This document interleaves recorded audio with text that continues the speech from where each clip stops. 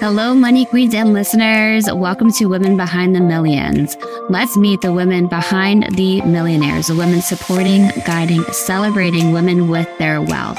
You will hear from women millionaires, how they got there, what they wish they had known, what got them to be a millionaire, the emotional side, the spiritual side, the practical side of wealth.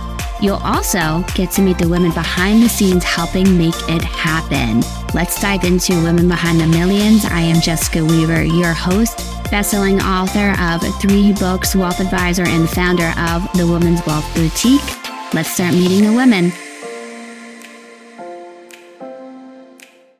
Hello, welcome to Women Behind the Millions. I am Jessica Weaver, your host, best-selling author, wealth advisor, and founder of the Women's Wealth Boutique. And I am so excited. We have one of the OGs at the Women's Wealth Boutique, Brynna Wilson, with us here today. She is a wealth advisor, a money coach. She focuses on behavioral finance. Cannot wait to talk about that today. In Colorado, she loves building with wealth for minority communities, really getting involved in her local community, as well as making real impact in this world with money. So thank you, Brynna, for being here with us today. So excited to talk with you. How's it going with you? It's great. Thanks for having me. I love talking about this stuff. So I'm really excited to be here today. What got you into behavioral finance? And I'm guessing the psychology behind how we operate, think about money, everything from the time where a thought pops into our mind with money to us acting out on it. What got you into it? Yeah, great question. When I say behavioral finance, I feel like I have to describe what it is, even though it's kind of self-explanatory, right? Most people understand what that means, but it's really because I have done a lot of personal growth and personal work. And I was using life coaches and therapists and just trying to figure out how does my mind work so that I could be more aware of what's going on. And I found that within that, I have had to deal with my own behavioral finances, where what are my behaviors? What's my mindset and thought process behind money so that I can improve that? And I'm finding that you can't make lasting changes unless you actually look at the behaviors and the psychology behind it, because you start with why. Everyone tells you to start with why when you're in your own business. And I think that it's really important. As kids, you have kids, right? And they go through that phase of that why phase where I remember the why phase. And you're just like, why do you have to keep asking me why? Right. But at the end of the day, our brains are in tune with that. And the brain asks why all the time. So if you don't have a good understanding of the why behind something, have a good understanding of why your brain is asking you that, then you can't make any changes and your brain will continue to ask why. Oh, that's fascinating. It's true. As a young age, and I see it, I do with my own kids, we almost stifle their curiosity. We don't want them to keep asking why, because I'm going to go insane if they ask me why one more time. Yeah. But it's true. We should approach everything with a very curious mentality of just wanting to know, can there be a different way, a better way? Is there another way? What are other ways? What are the options? Mm-hmm. Things like that. So it's fascinating that you did it with your own approach, with yourself, your own guinea pig in a way. Yeah. I feel like you get the best of it if you do it on yourself first, right? Because trial and error on you. Unless I know what they're going through and what they think about. That's awesome. What are some of the things that you found out about yourself as you were on this journey? Yeah, it's been interesting, right? I come from a middle class family and a family of a well-known restaurant in the Denver area, and so I kind of was afraid to talk about money because I felt like people looked at me in that light of like, oh, she has a lot of money or she's super wealthy, and so I would shy away from having money conversations. And a big thing is that I realized I would pay for other people a lot when we'd go out. I'd buy everyone dinner or whatever because I was trying to get rid of the money so I would fit in. And so, I had to really look at that. Okay, what is that behavior? Why am I doing that? And then how can I change that so that I have a better mentality around saving money and not spending it, and not just spending it on other people, but also maybe investing in myself rather than in that relationship. Very interesting. Trying to get rid of the money. Was there a lot of guilt around money?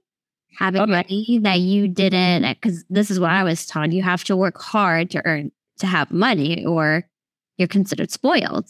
I remember being called spoiled. So I had this guilt around money. Is that how you felt? Yeah, definitely. I mean, I grew up, I was hard worker. It was instilled, you have to work hard in order to get what you want. And so I've always been a hard worker, but I felt guilty because I felt like I had more than other people. And so I was trying to even the scale, I guess, by getting rid of some money in a way that I could or help other people out. But what it ended up happening is it hurt me more because then I didn't have enough for myself at times. And so I struggled in that way. And it's guilty. Money can divide us. We're on different levels and everyone thinks of it differently, right? And the people that have it don't have to worry about not having it. I saw recently the Kardashians went to the grocery store. Did you see that one? No. I can picture it in my mind now. Well, they went to the grocery store and they were just like they get some backlash because they're so interested in what it's like to actually just go to a grocery store and buy your groceries and pay at the cashier. And so for them, it doesn't matter. But for other people, it's going to work 15 hours a day and working really hard in manual labor just to get by and just have enough. So you can feel guilt if you feel like you have more than other people. At least that's how I felt. So I just wanted to try and fit in and even the scale, I guess. It happens a lot. We try to blend in to be accepted. And you've recently joined us at the Women's Wealth Boutique, and we have similar conversations and stories of feeling we had to fit in our industry even to take on this masculine approach, just like sales, shoving it down people's throats, pushing them along the pipeline instead of being like, what if I want to sell a different way? And you being so aware of the behavioral finance, of course you're going to want to sell and work with people in a different way. Can you talk that to us about how, because you're unconventional, you're, can we say controversial or innovative, whatever you want to call it, stepping outside the box of the norm. How have you made that shift, taking that risk from trying to blend in as you said, we're doing even growing up and then in the industry to now making this shift? Yeah, it's funny how as I worked on myself, I was always afraid of the things that made me different.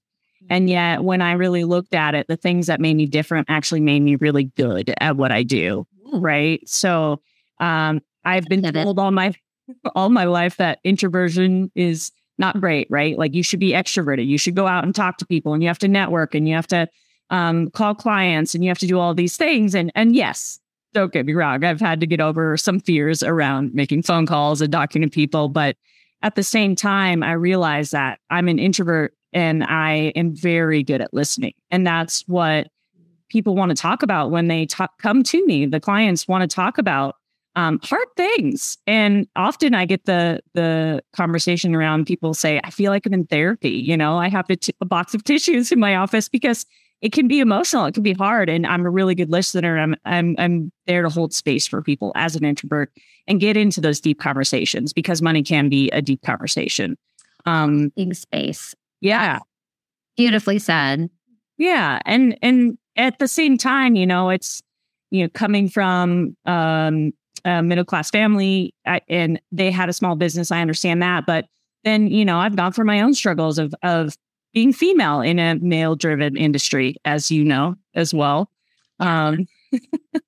And then on top of that, I identify in the LGBTQ plus community. And so then I really felt like I had to prove myself, right? Like I can do these things and I can do it in the way that you tell me to. And with learning how I work and what my strengths are, the typical box didn't fit me. I couldn't fit into this box. And so I almost left the industry because I felt like, oh, I can't do this.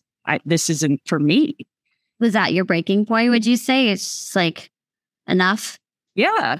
Yeah. I mean, it's hard when you want something to work so badly and you feel like you have the potential and yet everything you do, you just feel stuck and you feel like you can't shine your light as we talk about a lot. So being able to find a place at the Women's Wealth Boutique where I can be myself, where I can shine my light, where I can do the things I want to do and be more creative and more outgoing and more fun and goofy is exactly what I needed. And I didn't know that existed.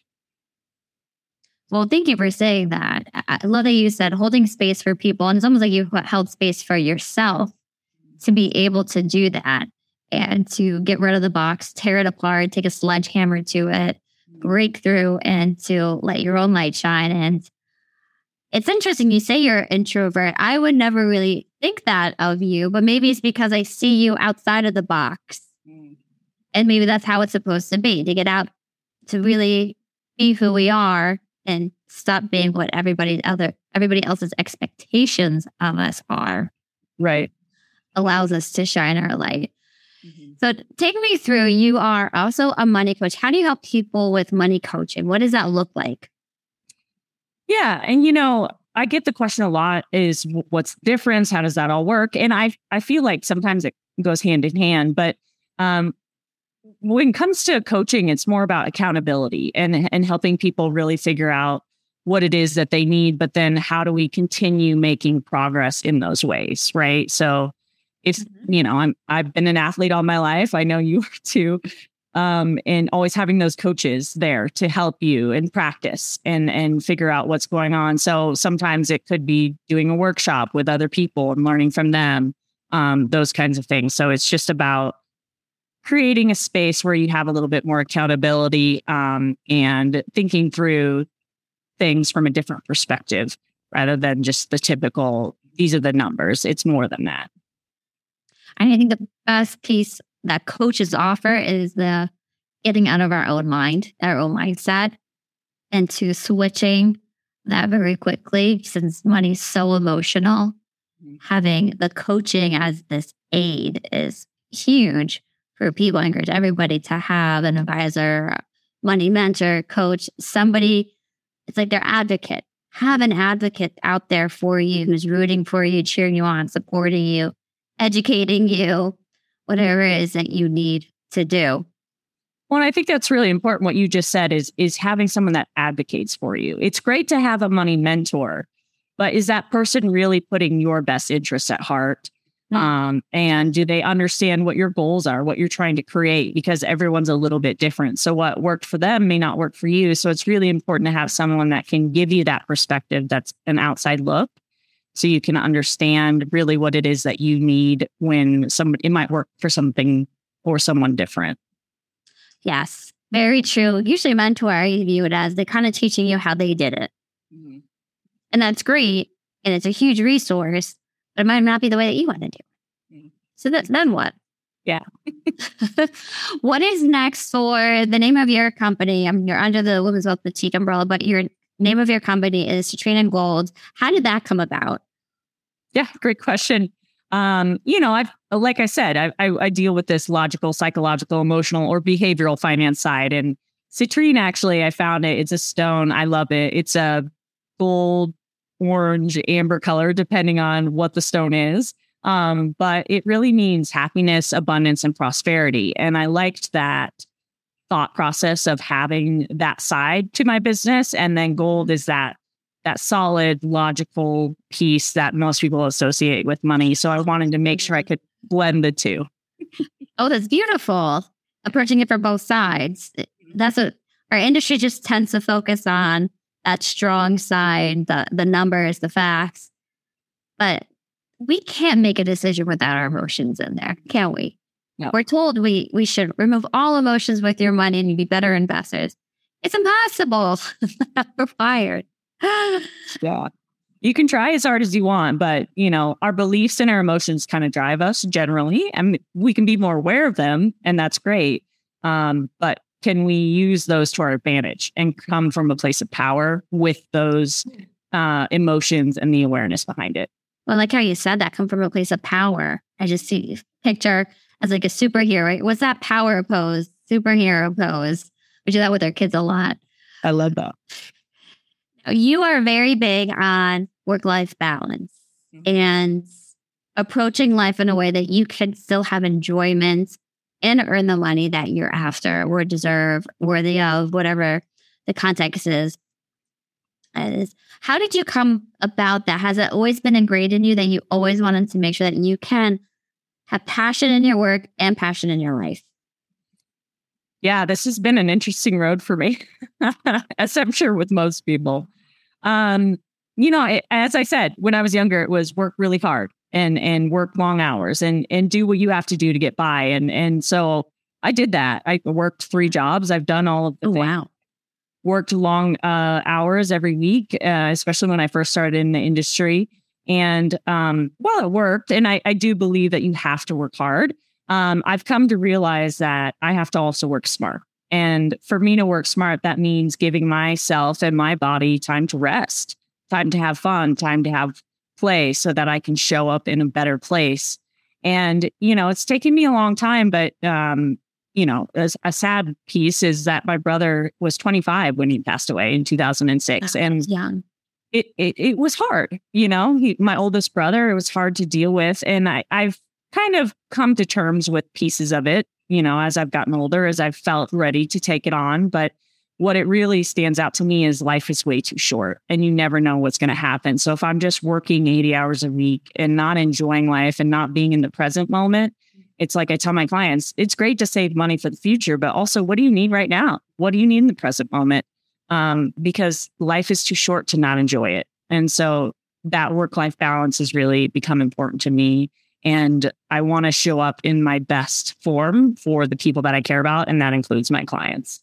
It sounds like you're teaching your clients to do the same, encouraging them to do the same. Yeah. What are some tips or tricks that you use for yourself or your clients to make that happen? Yeah, I mean, we have a lot of conversations. I work with a lot of business owners, small business owners, specifically female business owners. And a big question is, what do we charge? What are we charging? And, I go to all my friends, I say, hey, raise your rates, and they tell me the same thing too. And while we may not always do that. Pause this and raise your rates. Who's ever listening? Raise your rates. It's hard to do, we always overthink it and worry about who we're alienating because we all just want to help people at the end of the day. But one is raising your rates and making sure that you're getting paid what you're worth and your time and that you're valued. And then 2, it's really just understanding that while we want to help everyone, we can't help everyone. There's just too many people in the world. That is a lesson to be learned. Yeah. Mm-hmm. So who can we focus on and spend our time there so that we're not just going out and trying to help everyone, so that we have more time to focus on those individuals and save time for ourselves and for our families. How do you find the right people? How do you figure out those people that you can help the most, maybe make the most impact or resonate the most with? How do you find your audience, maybe we'll call it? Yeah. I don't know that I have figured this out. I'm still perfecting it for me, but I would say that it's getting really specific on who you want to work with rather than saying I'll work with anyone. You got to get really specific on who you want to work with. And then also, I think a big thing is surrounding yourself with people that you like and that would be an ideal client for you, but maybe they're not your client. Maybe it's your friends, maybe it's your mentor, maybe it's your networking group or something like that. Because the more people you surround yourself with that are of that caliber, the more you become of that caliber. And then you'll find other people that are like that, because we tend to, as humans, flock with those people that we're pretty in common with. Yes, you're a result of your environment. That is very true. Yes. Good words. Yeah. Who do you enjoy just being around? It's such a great gauge. I love that you said that for it. Yeah, I spend a lot of my time, I only really do word of mouth referrals and things like that. But that's because I join groups that I enjoy. And so I'm with a hiking group or a biking group or something like that because I just want to be there. And then those people end up being ideal clients for me. And we get to be friends rather than just the advisor-client relationship. That's a different dynamic. I love that. I want to bring up, because you're being very controversial right now. Our industry has trained us to work with everybody and anybody. Mm-hmm. And then you look at your book of business, your client list, and you're like, there's nothing in common with any of them. Where do we go from here? Mm-hmm. Well, you said, let's focus on who you actually enjoy working with. Like, how dare you say that, Brynna? Right. Your old manager was probably scheming in our skin. It's like, Yeah. no, that's the opposite of what we trade. But you have to enjoy. That's part of the work about. You have to enjoy your own work. Mm-hmm.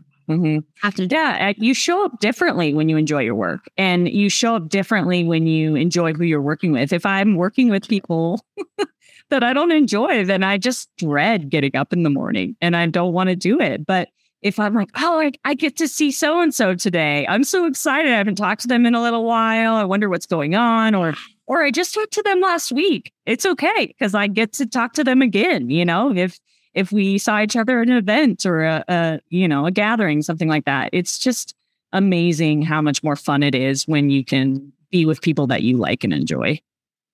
I remember you just reminded me. We worked with similar coach Robin Cray, shameless name plug, and I remember on the phone with her, and I said, "There's this prospect, and I'm not even looking forward to the initial phone call." And she goes, "Well, there's a red flag right there that you shouldn't work with them." I'm like, "You're right. If this should be the honeymoon stage, right, where we're just getting to know each other, we like each other, and I." Physically, I'm getting sick coming up to the call. I'm nauseous. I have a headache. I'm sweating. And you know what? I should pass her on to somebody who will get along with her a lot better. Yeah, it's just, and that's true. I'm not everybody's advisor. I'm not everybody's cup of tea and vice versa. But there's abundance. There's so many people who can help. There's so many. Well, and you're actually doing the client a favor, right? Because yes, good point. If you feel like you're not a good fit for them, then you're actually helping them out because then they'll find their person, the person that will really help them, that they'll listen to, that they'll connect with.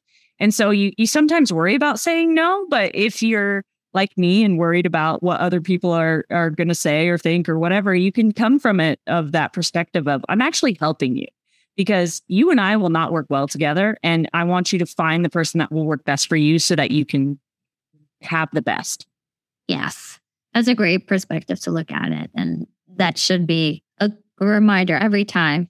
Am I excited to be on this call? Is this bringing my energy up or is it bringing my energy down? And if it's bringing my energy down, it's not serving anybody in this world. Mm-hmm. Mm-hmm. It's not. Awesome. Thank you, Brynna. Anything else you want to share with Leslie, with the one more money behavioral finance tip, one of your favorites, one of your go-tos. What is it? I just have so many, it's hard to pick one. But I think that my favorite is just, what did you see your parents do when you were a kid when it came to money? How did they argue? Or did they talk openly about it? Those kinds of things. Because a lot of people say, I wasn't taught about money as a kid. And maybe that's true. And most likely it's true. But also, what did you notice? What are the other things that aren't said? Because actions are louder than words. And so can you look back and figure that out and then see how that's showing up in your life today? So it creates that behavior for you. What was one of those moments for you watching your parents? Yeah. I think that it's, I always knew that we had what we needed, but we didn't talk openly about it. So it was kind of hush hush. Don't say anything, don't share what you have or how much you make or anything like that. And yes, I agree with that in certain cases, but find your people, find your group of people, find your, as I like to say, financial committee, those people that you can go to and support you in order to share those pieces and do better. That's amazing. I want to share with you, my biggest memory was my mom and I loved to go shopping together, retail therapy. We'd have so much fun. It was the one thing that really bonded us. Mm-hmm. But when we would get home, she would go, leave the bags in the trunk. Why was she doing it? Because we would walk in the door and like, how much money did you spend? It wasn't the first question. Did you have a good time? What did you buy? How much money did you spend?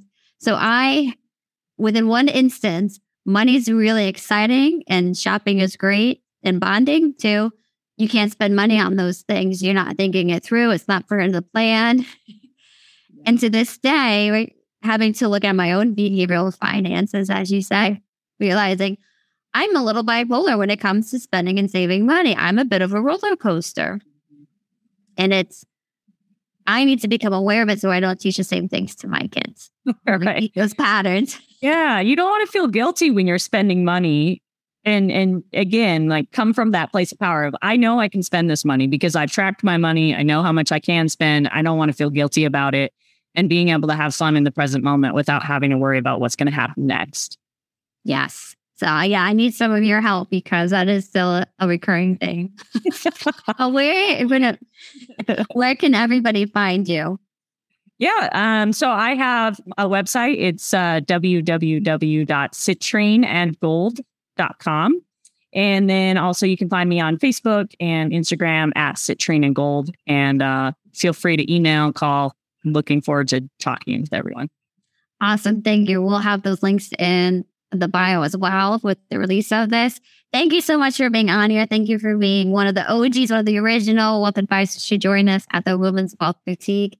You're amazing. I love your work. I love what you're doing with your community. So thank you, Brynna. Thank you so much.